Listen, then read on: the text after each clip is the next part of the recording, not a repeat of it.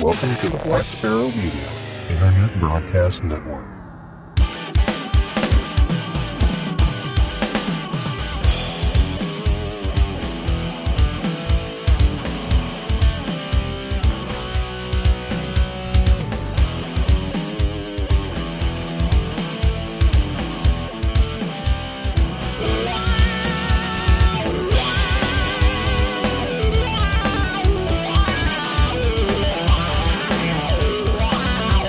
You are listening to Linux in the Ham Shack. LHS is a podcast about Linux, open source, and amateur radio for everyone. Now here are your hosts, Russ, K52UX, Cheryl, W5MOO, and Bill, NE4RD.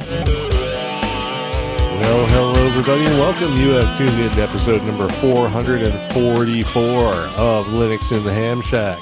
This is our short topics episode, and so we are glad you could join us tonight, and we hope you've had a great couple of weeks. We haven't been recording lately, but we're back right before we go on vacation.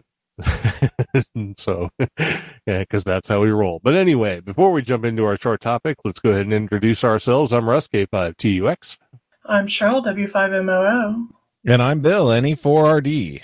All right, so to that topic of going on vacation, we should probably let you know that as of the next episode, which will be episode number 445, that will be our year-end wrap-up episode, which is what we're going to be doing sort of in place or in conjunction with a deep dive. I don't know if we'll have a topic or not, but usually on those year-end wrap-up shows, we have a roundtable discussion where we invite listeners to come on board and chat with us or just listen or give us insights or just talk about whatever they want to talk about. So if you're one of those folks who doesn't mind talking into a microphone, and since you're all or mostly all ham radio operators, you should. But if you have a microphone and a headset and the ability to connect to Mumble or Discord, I guess, how are we going to do that? I guess it has to be Mumble, right? It could be either or. I think we've done it on Discord before and it was okay. But we could do it either way. It doesn't matter. Yeah, well, we'll figure out and let you know before the next episode happens, which, you know, is soon because it records on Thursday. So, yeah. So anyway, get your stuff ready. We'll make sure everyone's aware of how they're going to have to connect, whether it's Mumble or Discord or whatever. And then we'll all have a good time and go about our merry way for the end of the year because December 16th will be our last recording until January 6th. So we take a little break or whatnot. And, just enjoy the holidays and the end of the year and the new year and all that kind of stuff. So I don't know if I have anything else to say about that. Anybody else have anything they want to contribute to that before we move on into our regular scheduled topics? No, I look forward to it. It's always a good conversation. So it'd be great. Yeah, it should be a lot of fun. So please join us if you have the ability to and the inclination. We would love to have you for our roundtable discussion and talk about all the things that happened in 2021. Yeehaw. Such a great year that was. But anyway, let's go ahead and move on into our first set of topics, which is amateur radio based, and we'll let Bill go ahead and run through the first one. Okay, well, let me zoom in my screen here because I didn't do that beforehand. But hey, yeah, it's the ARDC grant will expand RM Ham's 5 gigahertz microwave network in the Rockies. Wow, that's a big topic. A grant of $374,233.22. No, just kidding. From the Amateur Radio Digital Communications (ARDC) to the Rocky Mountain Ham Radio, RM Ham will go towards expanding multi-state 5 gigahertz microwave network to help outfit communication trailers. The microwave network enables partnering amateur radio clubs and groups to access and enable or expand their repeater and other FCC Part 97 appropriate applications. The network provides 50 to 100 megabits per second of bandwidth and is managed and monitored by a dedicated network operations team. In quotes, amateur radio organizations across Colorado and New Mexico leverage the infrastructure to enable their own repeater and IP capabilities that would otherwise be difficult or prohibitively expensive to achieve, RM Ham said. And that came to us from the ARRL. So more of that fancy ARDC money going to projects around the U.S. I know we're going to have to figure out we're going to have to figure out something we can get them to spend money on before they throw it all away on these actually deserving projects. Yeah, we need a couple of pork projects. That's what we need. Yeah, right. Gotta have a little government waste. Yeah, exactly. Yeah. All right, so moving on, we have another topic: ham radio single sideband transceiver fits in pocket. I thought they already had these. But anyway, talking about this Chinese ham transceiver requires a veritable flurry of acronyms. Oh, our favorite. HF, SSB, QRP, and SDR to start with. Paul, who's Paul? Whoever wrote this? Some YouTuber. Some Paul guy. Does a nice job of unboxing the rig and checking it out. Oh, he did an unboxing video on YouTube. No one's ever done that before. The radio is a clone of a German project and provides all the Chinese are ripping off the Germans now. I guess it's just not limited to the U.S., right? So, well, actually, didn't they steal like BMWs and stuff like that? Aren't they making clones of like cars and everything else over there? Sure. Yeah, sure. The radio is a clone of a German project and provides a low power radio with a rechargeable battery. You can see his video about the gear below. Well, no, probably linked in the show notes, but yes, of course. Single sideband is an odd choice for a low power operation. Although those at Hackaday who wrote the story, wonder if you couldn't feed digital data in using a mode like PSK31 that has good performance at low power. There are several variations of the radio available, and they cost generally less than $200, sometimes quite a bit less. There isn't much on the front of the radio. There are a few buttons, a rotary encoder, and an LCD along with a speaker and microphone built in. There are ports for power to run the radio if you want to not use the battery, and a separate port for battery charging. There are also ports for a key, external microphone and speakers, and audio connections that look like they work for digital modes. According to commenters, the radio doesn't have an internal charging circuit, so you have to be careful what you plug into the charging port. Looking inside, the radio looks surprisingly well made. Okay. Towards the end of the video, you can see the radio make some contacts too. Looks like fun. This is a bit pricey for Dan Maloney's, whoever Dan Maloney is, $50 ham series, but not by much. You might borrow an antenna idea from him at least. If you prefer something more analog, grab 7 transistors and build this SSB transceiver, which will be linked in the show notes by way of the story that we're talking about. Yeah. So I know you're wondering, why did I even put this in here? Why did you put this in here? It seems like an advertisement, right? It does. Well, that's what I felt too. And I was looking at Hackaday for stories, and then I saw this one, and I'm like, okay, I actually did see a video about this transceiver. And then I looked at, all the stories that got tagged for ham radio, and it looks like a lot of the stories are sort of all advertisements now for products. And I thought that was interesting that I didn't know Hackaday was basically a bunch of hacks. Trying to pilfer or bring this story out here as almost like a native advertising or something like that. It's like, oh, look at this is so cool, I can build the radio. Oh wait, no, I buy this off of eBay for $200. I was like, I didn't get it. I didn't get it. So that's why I put it in here as the ham radio story. Also because there's not really a lot of stuff going on.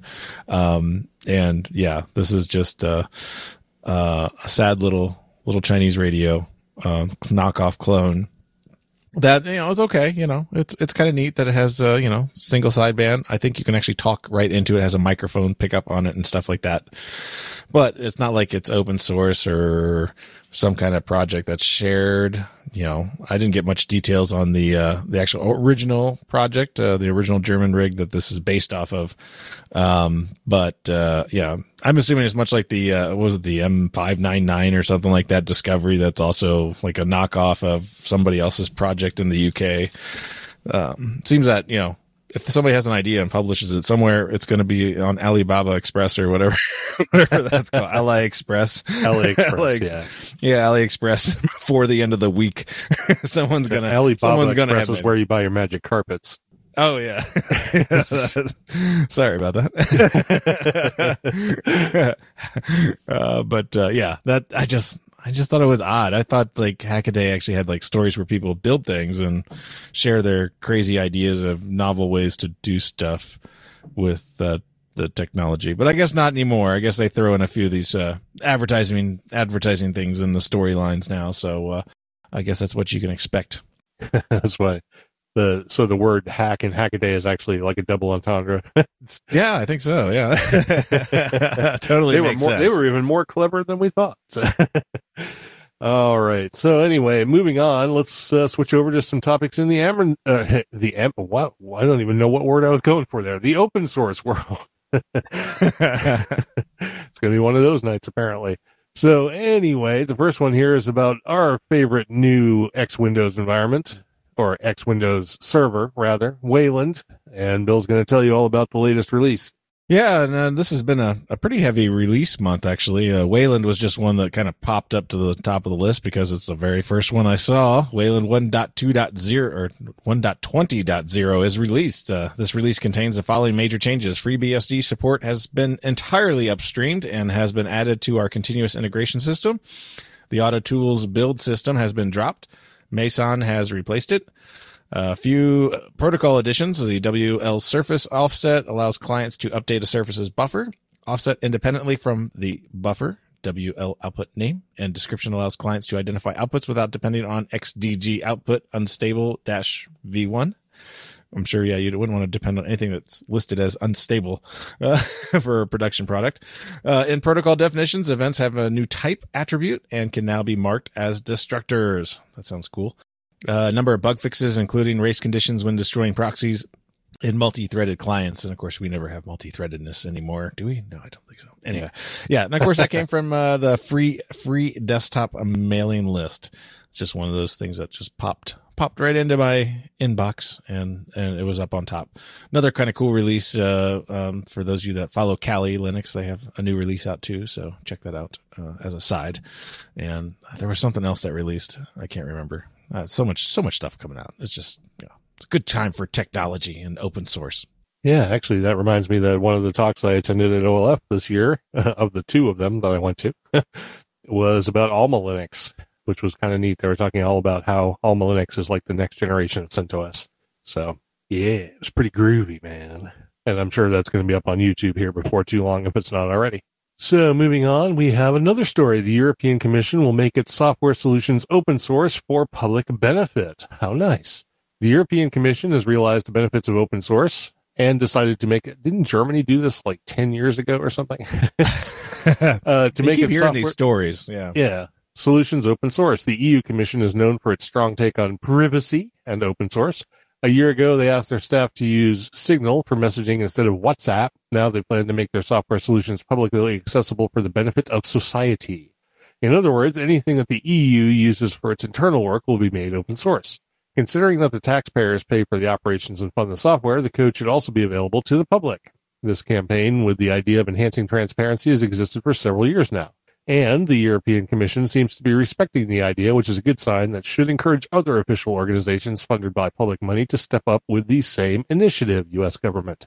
Now, not just limited to that, the EU also realizes that investing in open source gives higher returns based on their recent study.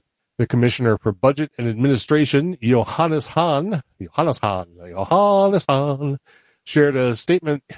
Johannes Hahn. I kind of like that name. Sounds like it should be in a book. Shared a statement regarding the benefits of open source in the press release. Quote, open source offers great advantages in a domain where the EU can have a leading role. The new rules will increase transparency and help the Commission, as well as citizens, companies, and public services across Europe benefit from open source software development. Pooling of efforts to improve the software and the co-creation of new features lowers costs for the society, as we also benefit from the improvements made by other developers. This can also enhance security as external and independent specialists check software for bugs and security flaws. End quote. When I hear something that says lowers costs for the society, all I hear is socialism, like in communist Russia, these features benefit cost for society. Just sounds very communist, but yeah. But no, I think this is a good thing. Looks good, and I do believe that we read stories many years ago about Germany open sourcing all of their government infrastructure as well. So Yeah, and the U.S. government does too. You can go to yes, to a certain code.gov. extent, yes. Yeah, they got the whole code.gov site. I was just looking on there, and the last bit of open source news and events on there was from 2020. So, yay, new president. Way to run this department. Let's get technology back in there, you know. I guess yeah. All right, very good. And of course, that came from It's Foss. So, and a link to the entire story will, of course, be in the show notes. So, very cool. All right, that means we come down to Linux in the Ham Shack, and we're going to talk about a project we almost never get through an episode without talking about somehow. Uh-oh. But this is the latest release of WSJTX. Otherwise known as WSJTX. So, all right, Bill, tell us what's new in WSJTX. I don't even know if I'm using 253. I suspect I'm not. I haven't ran an update on mine, so I don't know. I probably will be later, but we'll see. So this is WSJTX 2.5.3 GA. General availability release is out on the website. Win64 builds only. So Joe Taylor sent out a note to the development channel and said, "Dear WSJTX users, as most of you know, we are mourning the recent death of our friend and colleague Bill Somerville, G4WJS, who since 2013 has contributed so much to the WSJT project.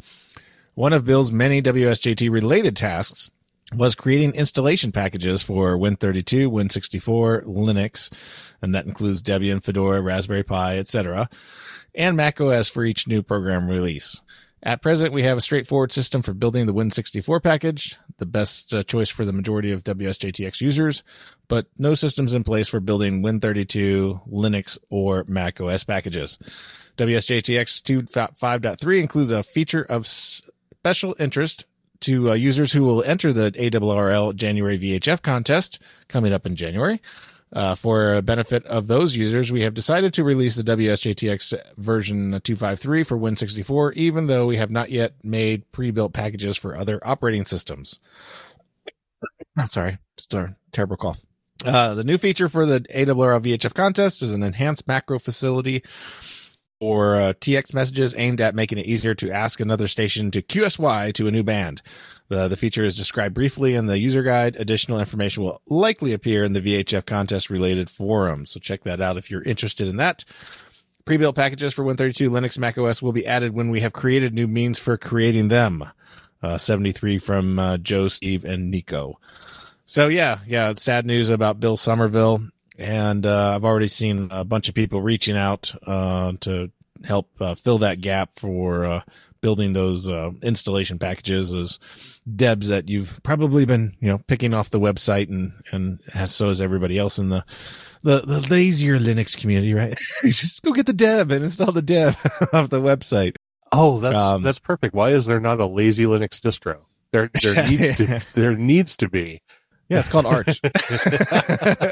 No, I some think other that's user the figure out how opposite. to make it. No, you let some other user figure out how to put it all together, and they put it in an AUR package for you, and then you just click install. But anyway, yeah, sad news. But new version out there for WSJTX, and maybe I don't know what type of setup that they use for maintaining the code. I mean, there's so many options out there with like GitHub Actions and stuff like that. You could spawn off jobs to build packages inside of containers and throw them away after the build's done. So there's so many easy ways to get all that stuff automated nowadays with code commits and testing and stuff like that. There's probably no reason why they couldn't consider this an opportunity to look at sort of automating a lot of that stuff on commit. I'm not sure. Just not sure how they manage their code, if they're still on Subversion or something like that, where they're in a platform that doesn't allow them to do continuous integration and continuous deployments. Right. Well, it's unfortunate about what was it, G4 WJS? Yeah, Bill. But at least lucky for us, the source code is still available. So for those of us who can and do install from source, you can still get the latest version of this. You may just have to wait a little bit for any package versions that aren't Windows. But I imagine they'll have this straightened out in short order. Yeah. Like I say, there's been a lot of traffic on the channel for that particular gap to be filled. So hopefully that won't last very long. Yep. All right. Very good. So new WSJTX with probably some new niftiness, and otherwise looks exactly the same as it ever did. So, the one thing you can count on is the stability of the WSJTX interface. All right. Well, sadly, we're getting down to the end of the year, and we're also getting down to the end of when people actually apparently do stuff that isn't somehow family and holiday related. So our topics are a little bit light, but that's okay. We'll just carry on. It means that you all will have a little more time to spend with your friends and family as well after listening to a kind of shortened episode of Linux in the Ham Shack. But we do have one more thing we need to do before we get out of here, and that's bring Cheryl back on. We can drag her away from her salesmanship and tell us about the social media roundup and who's joined us over the past, well, what is it now, 2.5 weeks? And we have actually had quite a flurry of activity on the social media networks. So get ready to read this nice long list. I saw the list. It's quite long. So I'll do my best to not butcher too many names. So to start the list out for our Patreons, we have Reginald Addo, William Large, Stephen Ness, Off to a great start. Great start, yeah. Andy Cowley, Gary Tibbetts, Bryce Johnston, David Scarf, David Slaughter, Jim Lawson, Patrick Ang, Douglas Schock, Eric Guth, Brandon Rozak, John Spriggs, Robert Lewis, Robert Pitts, Douglas Redder, David Jakeway, Darren King, Cubicle Nate, Erna Costala, Samuel Vimes, Peter Caffrey, Richard Gordon, Paul Griffith, Jonas Rulo, Donald Gover, Herb Garcia, Steve Sainer, Steve Metcalf, William Heckelman, Randolph Smith, and Andy Webster. For our subscriptions, we have Vincent Martin, which is new. Welcome aboard.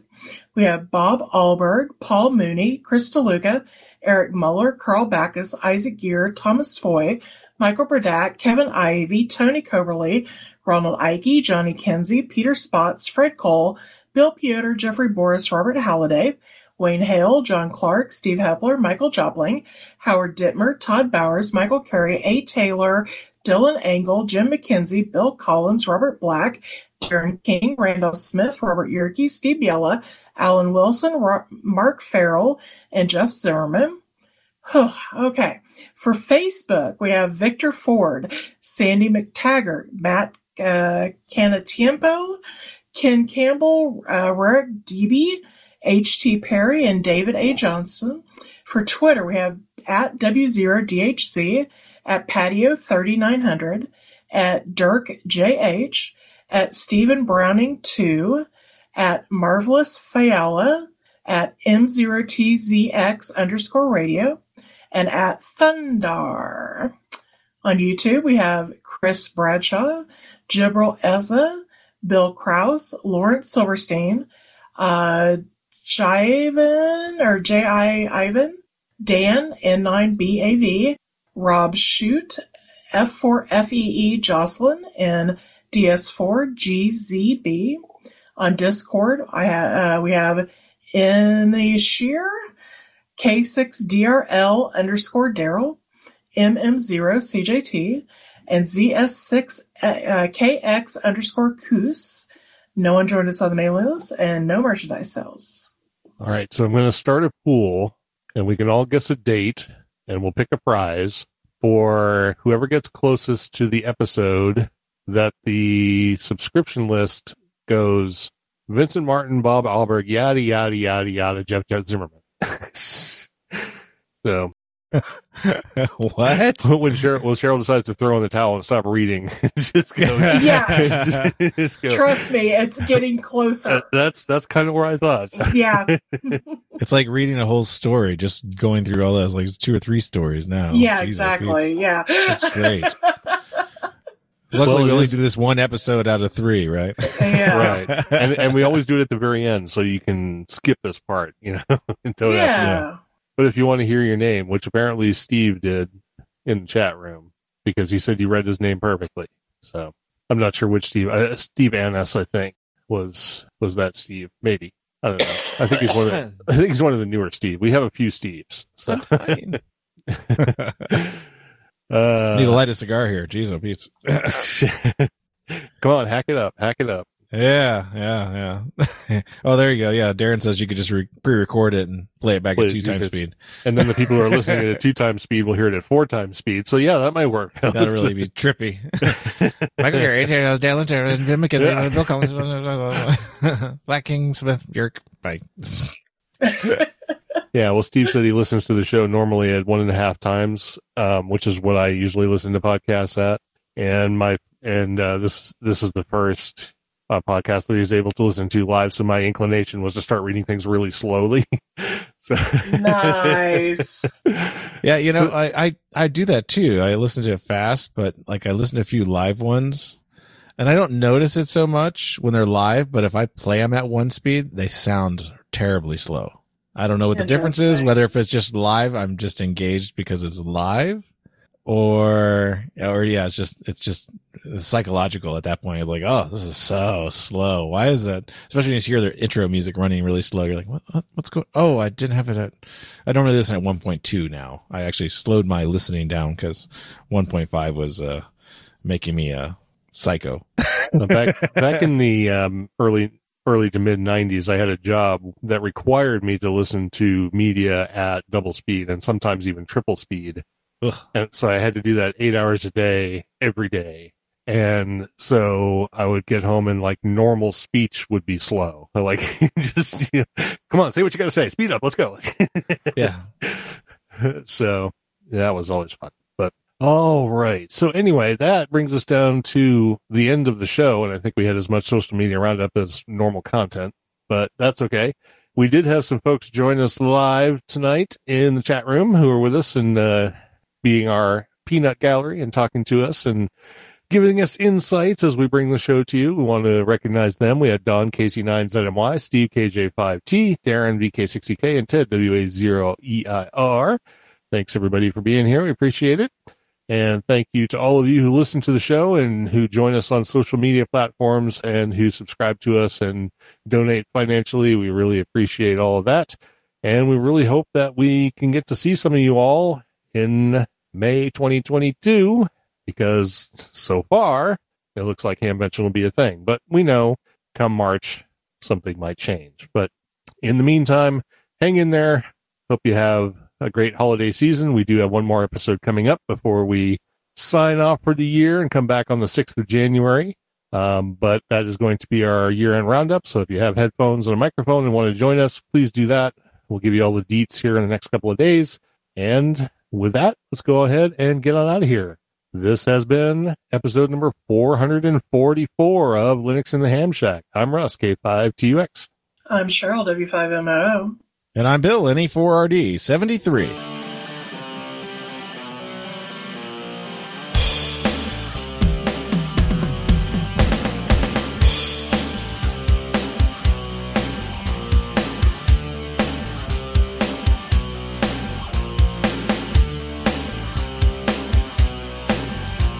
Thank you for listening to this episode of Linux in the Ham Shack. LHS is a community-sponsored podcast. The show is recorded live every Thursday at 8 p.m. Central Time, ± QRL. Connect to the live stream at url.bcts.info/LHS Live. Our website is located at lhspodcast.info.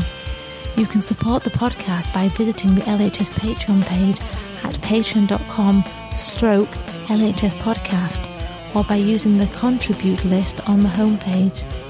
Get in touch via social media. We have a presence on Discord, Facebook, IRC, Twitter and YouTube.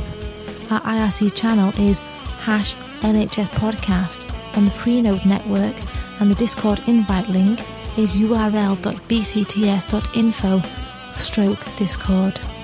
You can also drop us an email at info@lhspodcast.info or leave us a voicemail at 1-909-LHS-SHOW. That's 1-909-547-7469.